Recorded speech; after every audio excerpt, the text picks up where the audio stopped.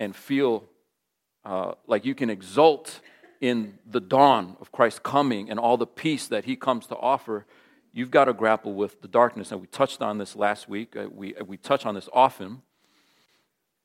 But this will be, we're going to get really down there. And I hope that you can hang. I hope that our hearts don't resist where Scripture takes us. Let it take you there so that it can take you where it wants to eventually take you. Turn with me to Mark chapter 15. Mark chapter 15.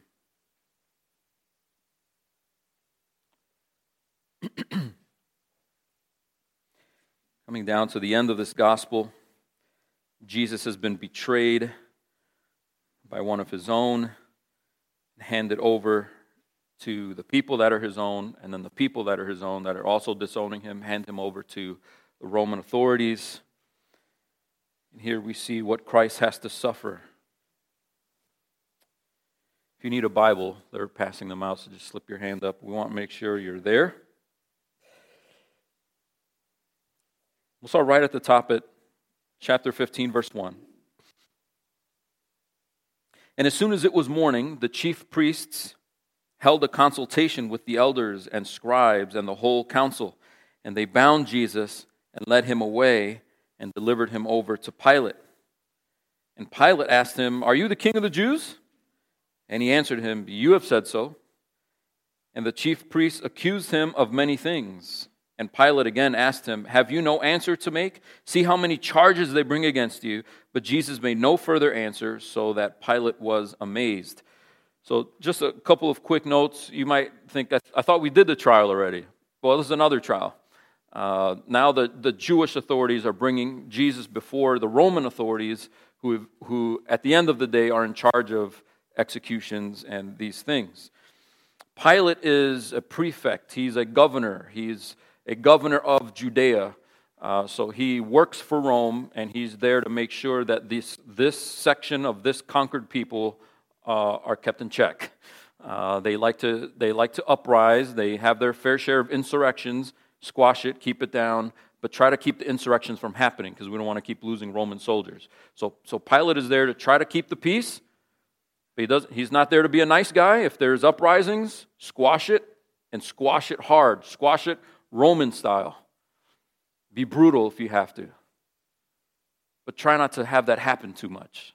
Okay, so there's the tension that I think helps us understand what's going on in Pilate's mind as he doesn't want to crucify an innocent Jew.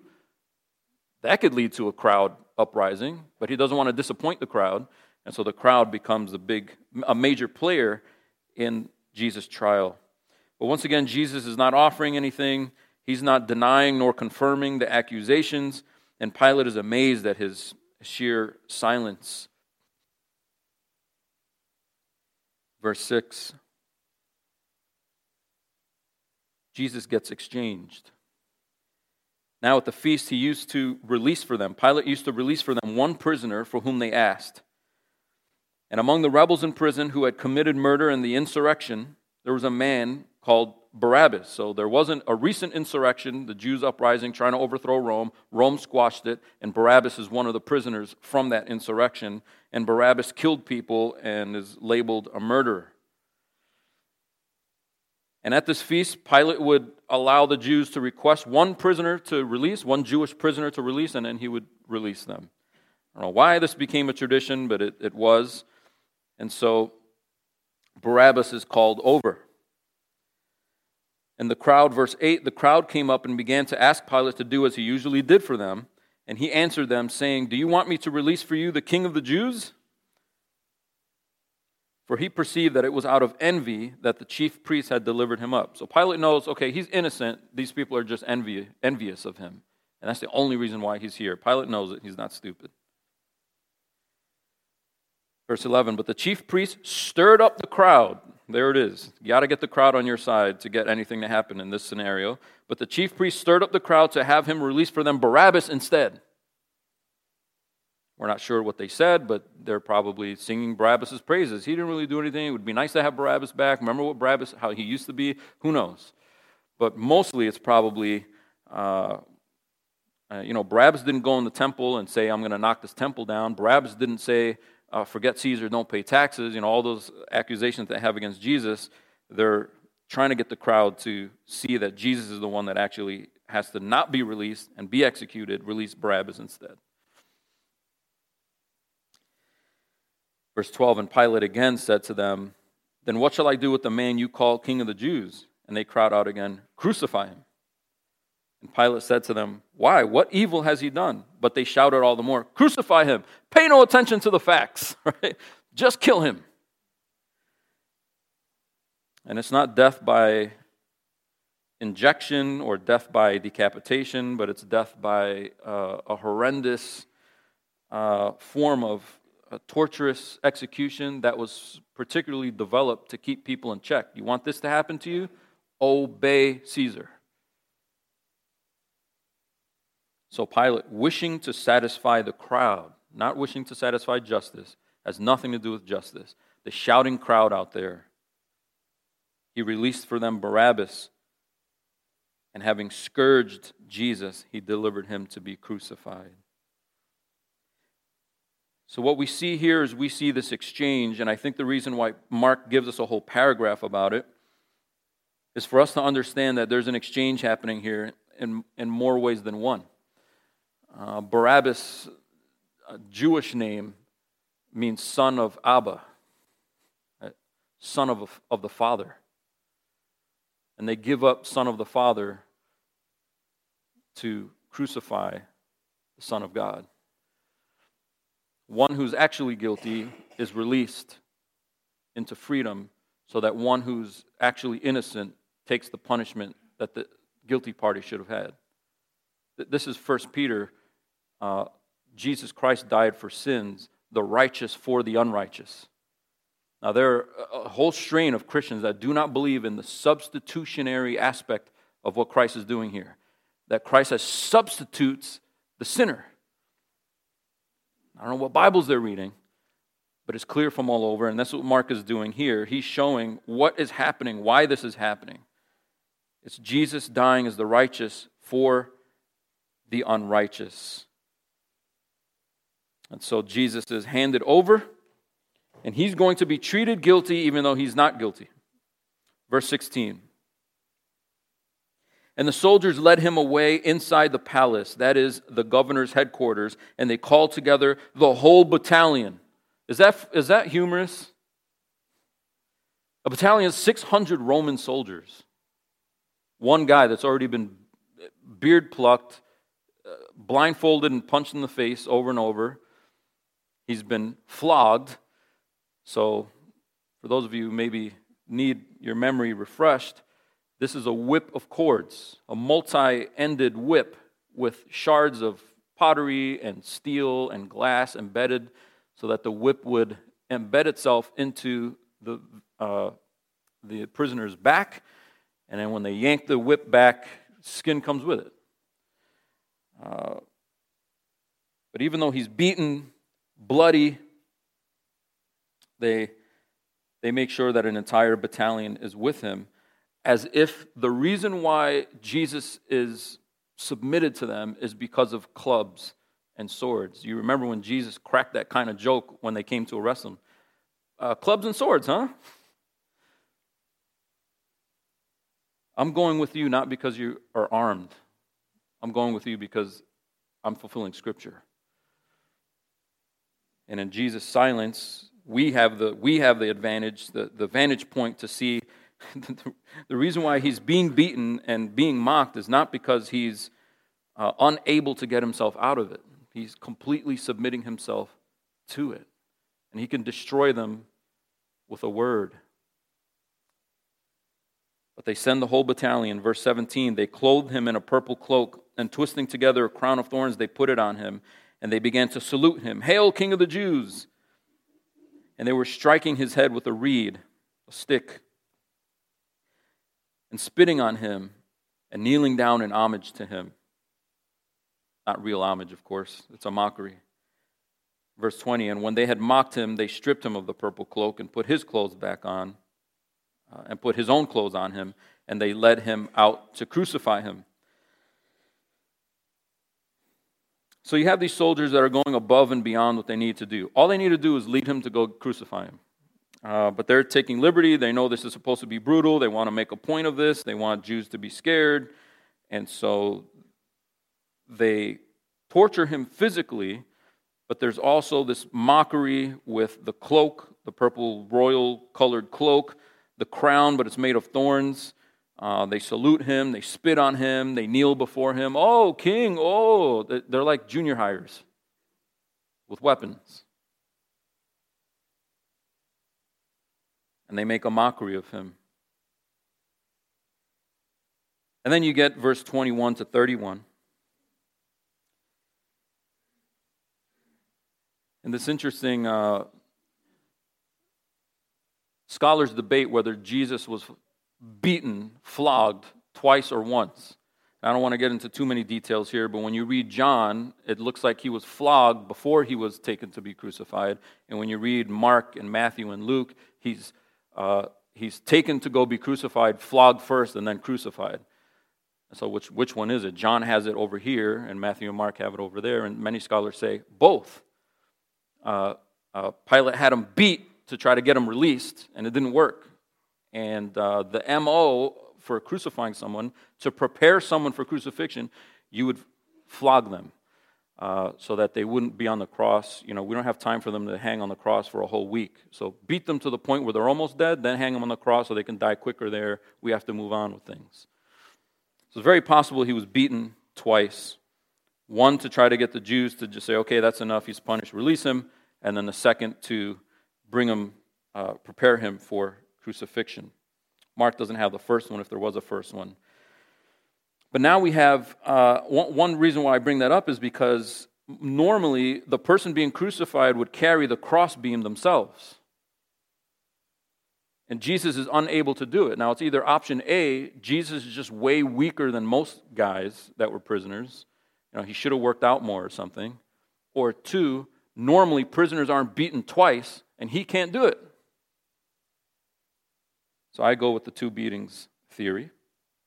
Verse 21, they compelled a passerby, Simon of Cyrene, who was coming in from the country, the father of Alexander and Rufus, to carry his cross. Why name these guys? Because Mark is writing to a Roman audience, and he's writing to actual people who go to actual church. And it's like if someone writing you and says, the son of the father of Alexander Rufus, they sit in the back over here. Oh yeah, I know them. So he's real people that he's writing to.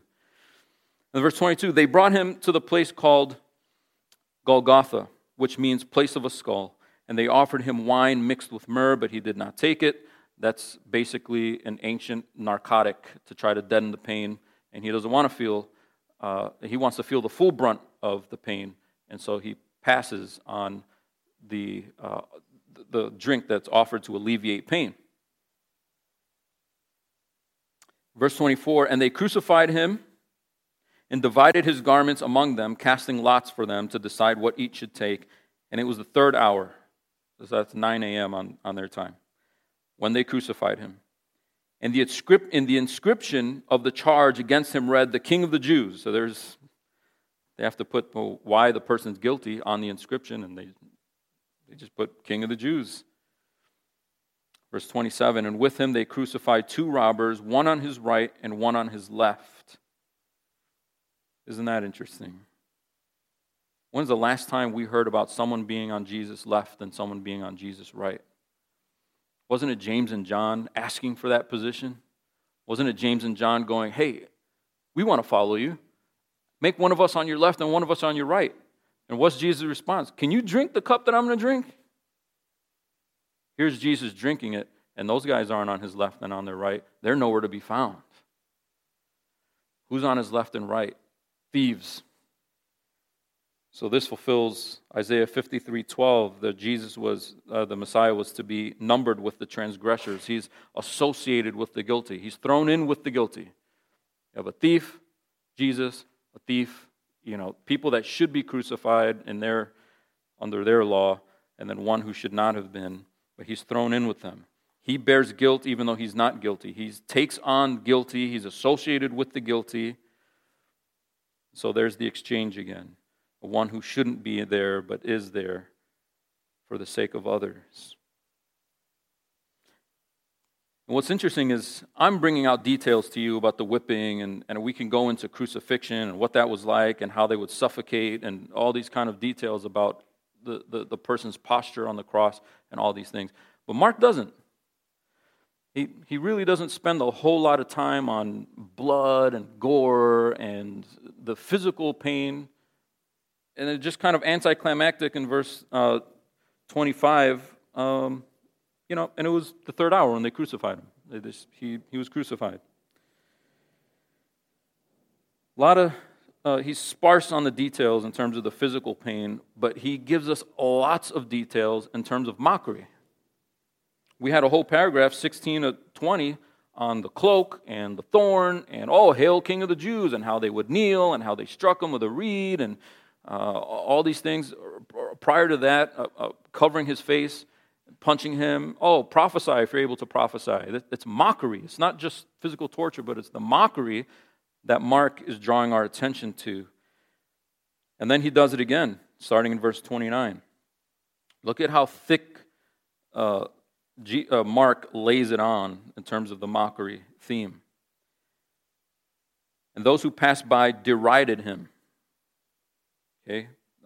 Just uttered words of contempt. The word there in the Greek is they blasphemed him, which is ironic because the reason why the Sanhedrin arrested him was because they called him a blasphemer. No, you're blaspheming. So he takes the punishment of those that actually blaspheme, and they accuse him, or they blaspheme him. But it's words, it's verbal, it's mockery. And those who passed by derided him, wagging their heads. What is wagging their heads? That's idiots. That's a shame. Like when you see somebody and you just think it's such a shame. Right? It's the original SMH. What are they saying? Aha, you who would destroy the temple and rebuild it in 3 days. You can hear the tone. Save yourself and come down from the cross. So also the chief priests with the scribes mocked him to one another. They're wearing their regalia and their academic robes and just acting like children. The chief priests with the scribes mocked him to one another, saying, he saved others, he cannot save himself. Ha ha ha. You hear the laughter, the mockery, they're scoffing. There's scorn in their tone. Verse 32, let the Christ, the King of Israel, come down now from the cross, that we may see and believe. You want us to believe you? Do it now. Can you? Those who were crucified with him also reviled him. He's getting it from the Roman guards. He's getting it from the Jewish authorities. And the guys to his left and right, they're weighing in. Why not?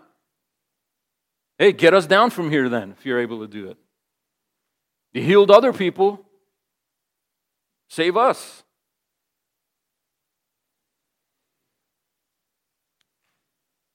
So there's mocking, there's reviling, there's a wagging of their heads, there's blasphemy. The NIV says hurled insults when they translate blasphemed. Why is Mark paying so much more attention to the mockery than the physical torture? I mean, those of you who grow up in church, you remember Good Friday will roll around and pastor would get up and do a PowerPoint presentation on the pain with images of the wrist and where the nail would have gone in. You've seen these things, right? What the whip of cords looked like, how much pain he could have experienced, what actually was his cause of death, what does it mean his heart waxed over, how does he suffocate, how does he move up and down the cross, trying to gain breath, but he can't hold up there because his feet are nailed and he has to come back down and he's suffocating again and gnawed up and down with his flagellated back going up and down the rugged cross. 30 minutes, 40 minutes of that, which is important. But Mark's not doing that. What is Mark emphasizing?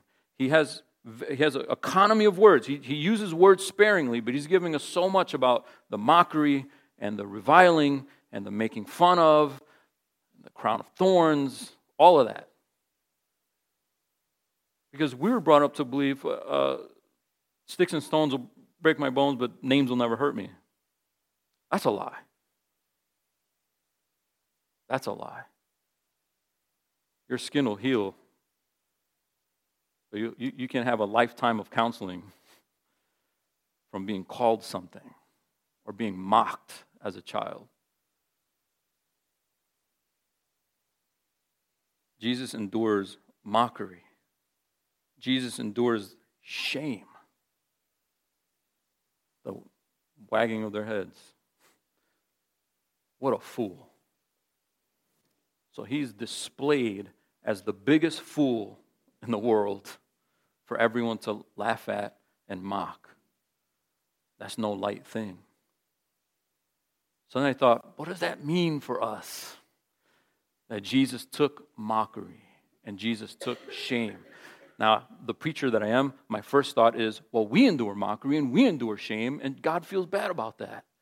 He doesn't want you to be bullied when you're at school and you have the locker next to the jerk, and that jerk leaves these notes in your locker, and you open your locker, the note falls out and it makes fun of you or something.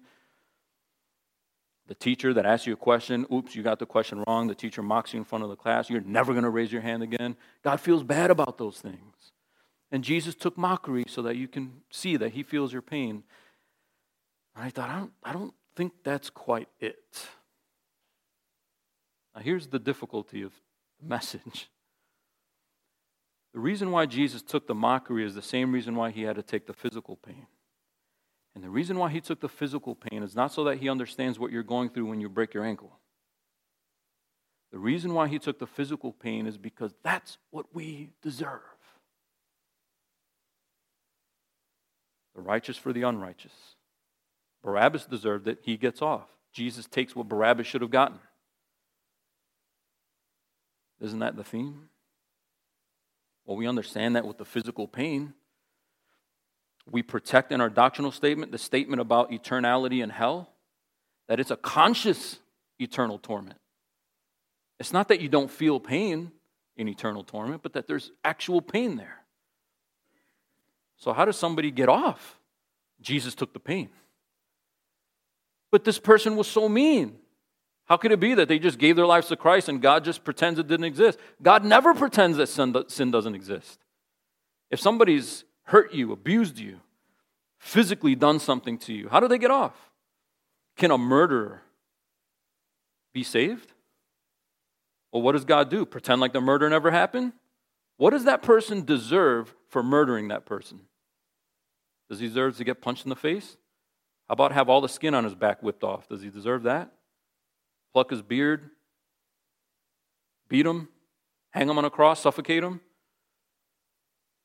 Jesus takes it so that the worst of us can be Barabbas.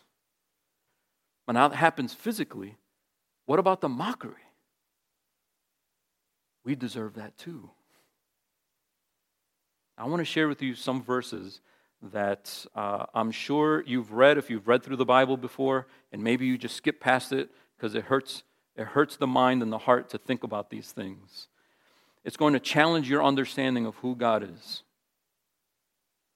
But I'm hoping that by the Holy Spirit's grace,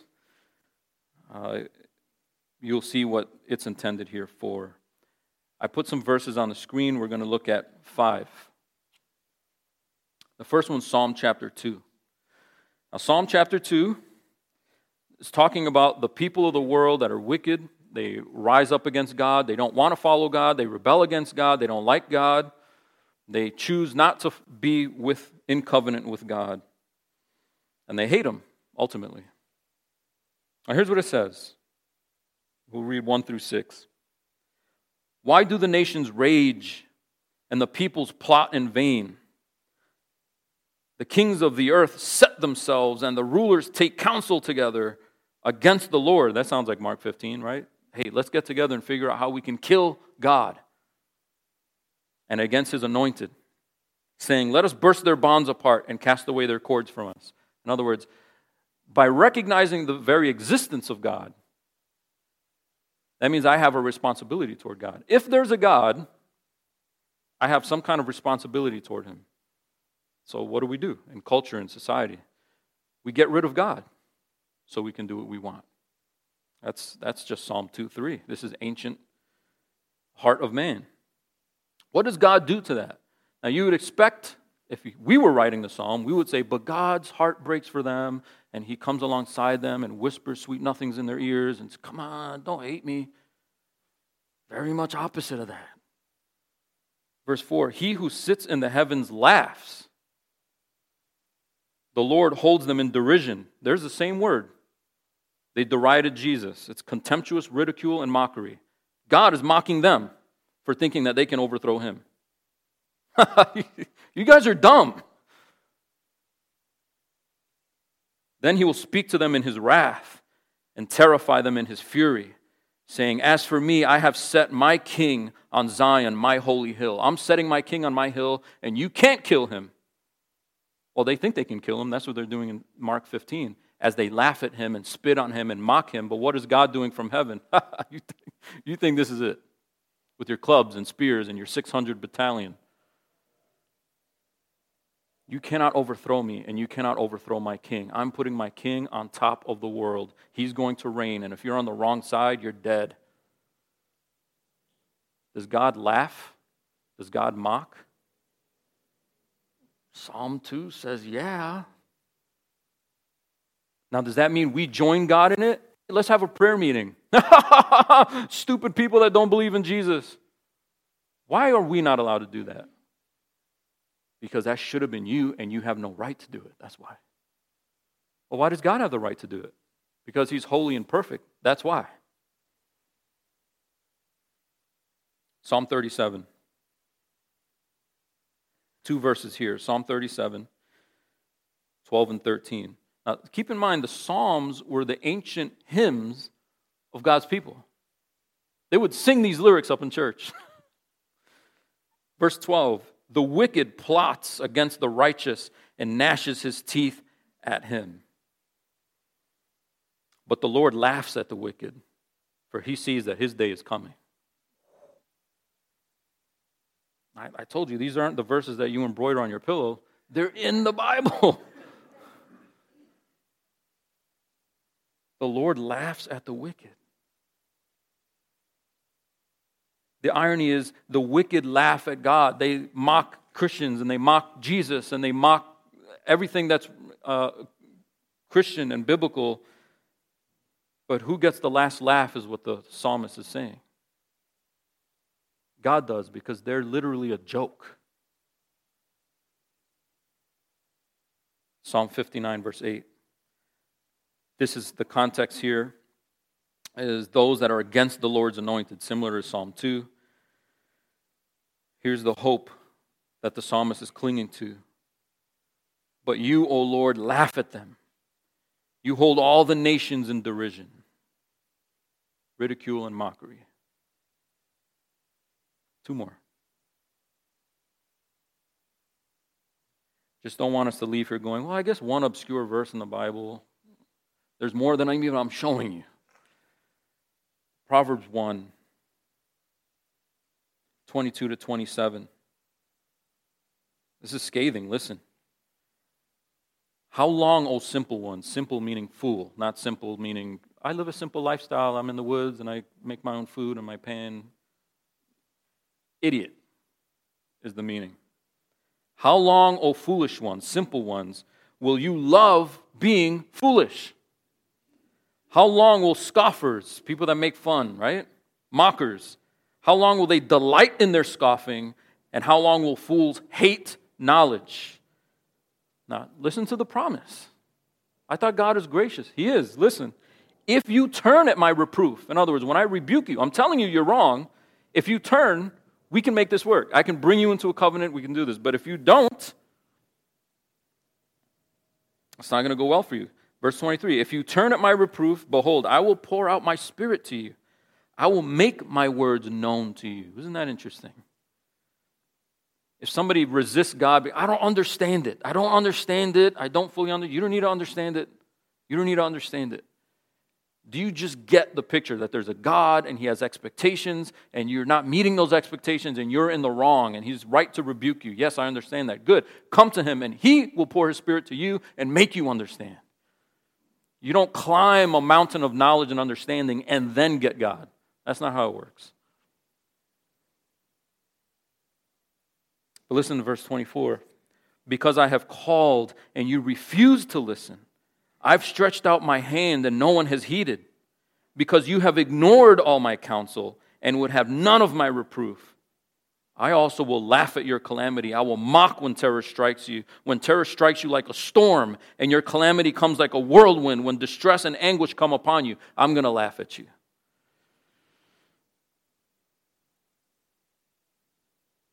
We need to be careful not to create God in our own image and let the Bible show us what God is like for who he is and not who we want him to be. And part of that picture is a God who does not suffer fools. Last one. Going down this deep, deep, dark tunnel of understanding a God who mocks. Proverbs 3:34. Simple. 2 lines. Toward the scorners he is scornful, but to the humble he gives favor, or he gives grace in the Hebrew. Toward the scorners he is scornful. Some translations, to the scoffers he scoffs, but to the humble he gives grace. Why did we just go down that trail? The reason why we went down that trail, brothers and sisters, is because you see Mark, and all through Mark, right? You've seen it. I've put stuff up on the screen. Mark expects you to have Old Testament knowledge.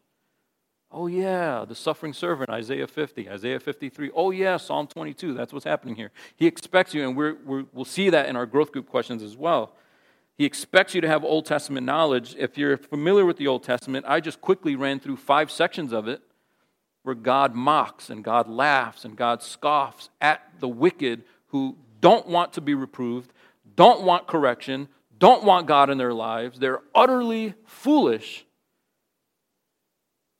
And God doesn't just buckle his knees and go, sorry. Mockery. Now you get to Mark chapter 15, and Jesus isn't just enduring physical pain, but it's the mockery and the reviling. Why? So that those of us who mock God and revile God, don't like God, don't want to be reproved by him, and are facing an eternity of getting mocked by God, can get out from under it. How? The righteous from the unrighteous. Jesus takes the eternal mockery that should be ours, and he takes it upon himself. But why? He's innocent. He doesn't deserve to be mocked. The righteous for the unrighteous. We deserve to be mocked. There's a countercultural message for you. We don't deserve to be mocked by CNN, by your principal, by your buddy, your friend, but by a holy God that we offend, that we spit on. When he tells us go left and we go right, thinking, I know God says that, but I'm going to do what I want to do anyway. That is the height of foolishness, and we all do it. In one way or another, at some point we do that. We act like God isn't actually watching. As long as nobody human is watching, whose opinion I care about, I'm going to do it in secret. There is no secret. We deride him with our actions. And we mock God's sovereignty, omnipotence, his all-knowingness, and his everywhere presence with our behavior. And so what is the eternal consequence of that? What is the wage of that sin? Yes, it's death. It's separation from God. But according to these passages we're reading, it's God snuffing out wickedness with his mockery. And the only way to come out from under that, even though we deserve it, is for Jesus to take it. And he took it big time, didn't he? He took it big time. With the cloak and the thorns and the laughter on the cross, can hardly breathe and getting made fun of.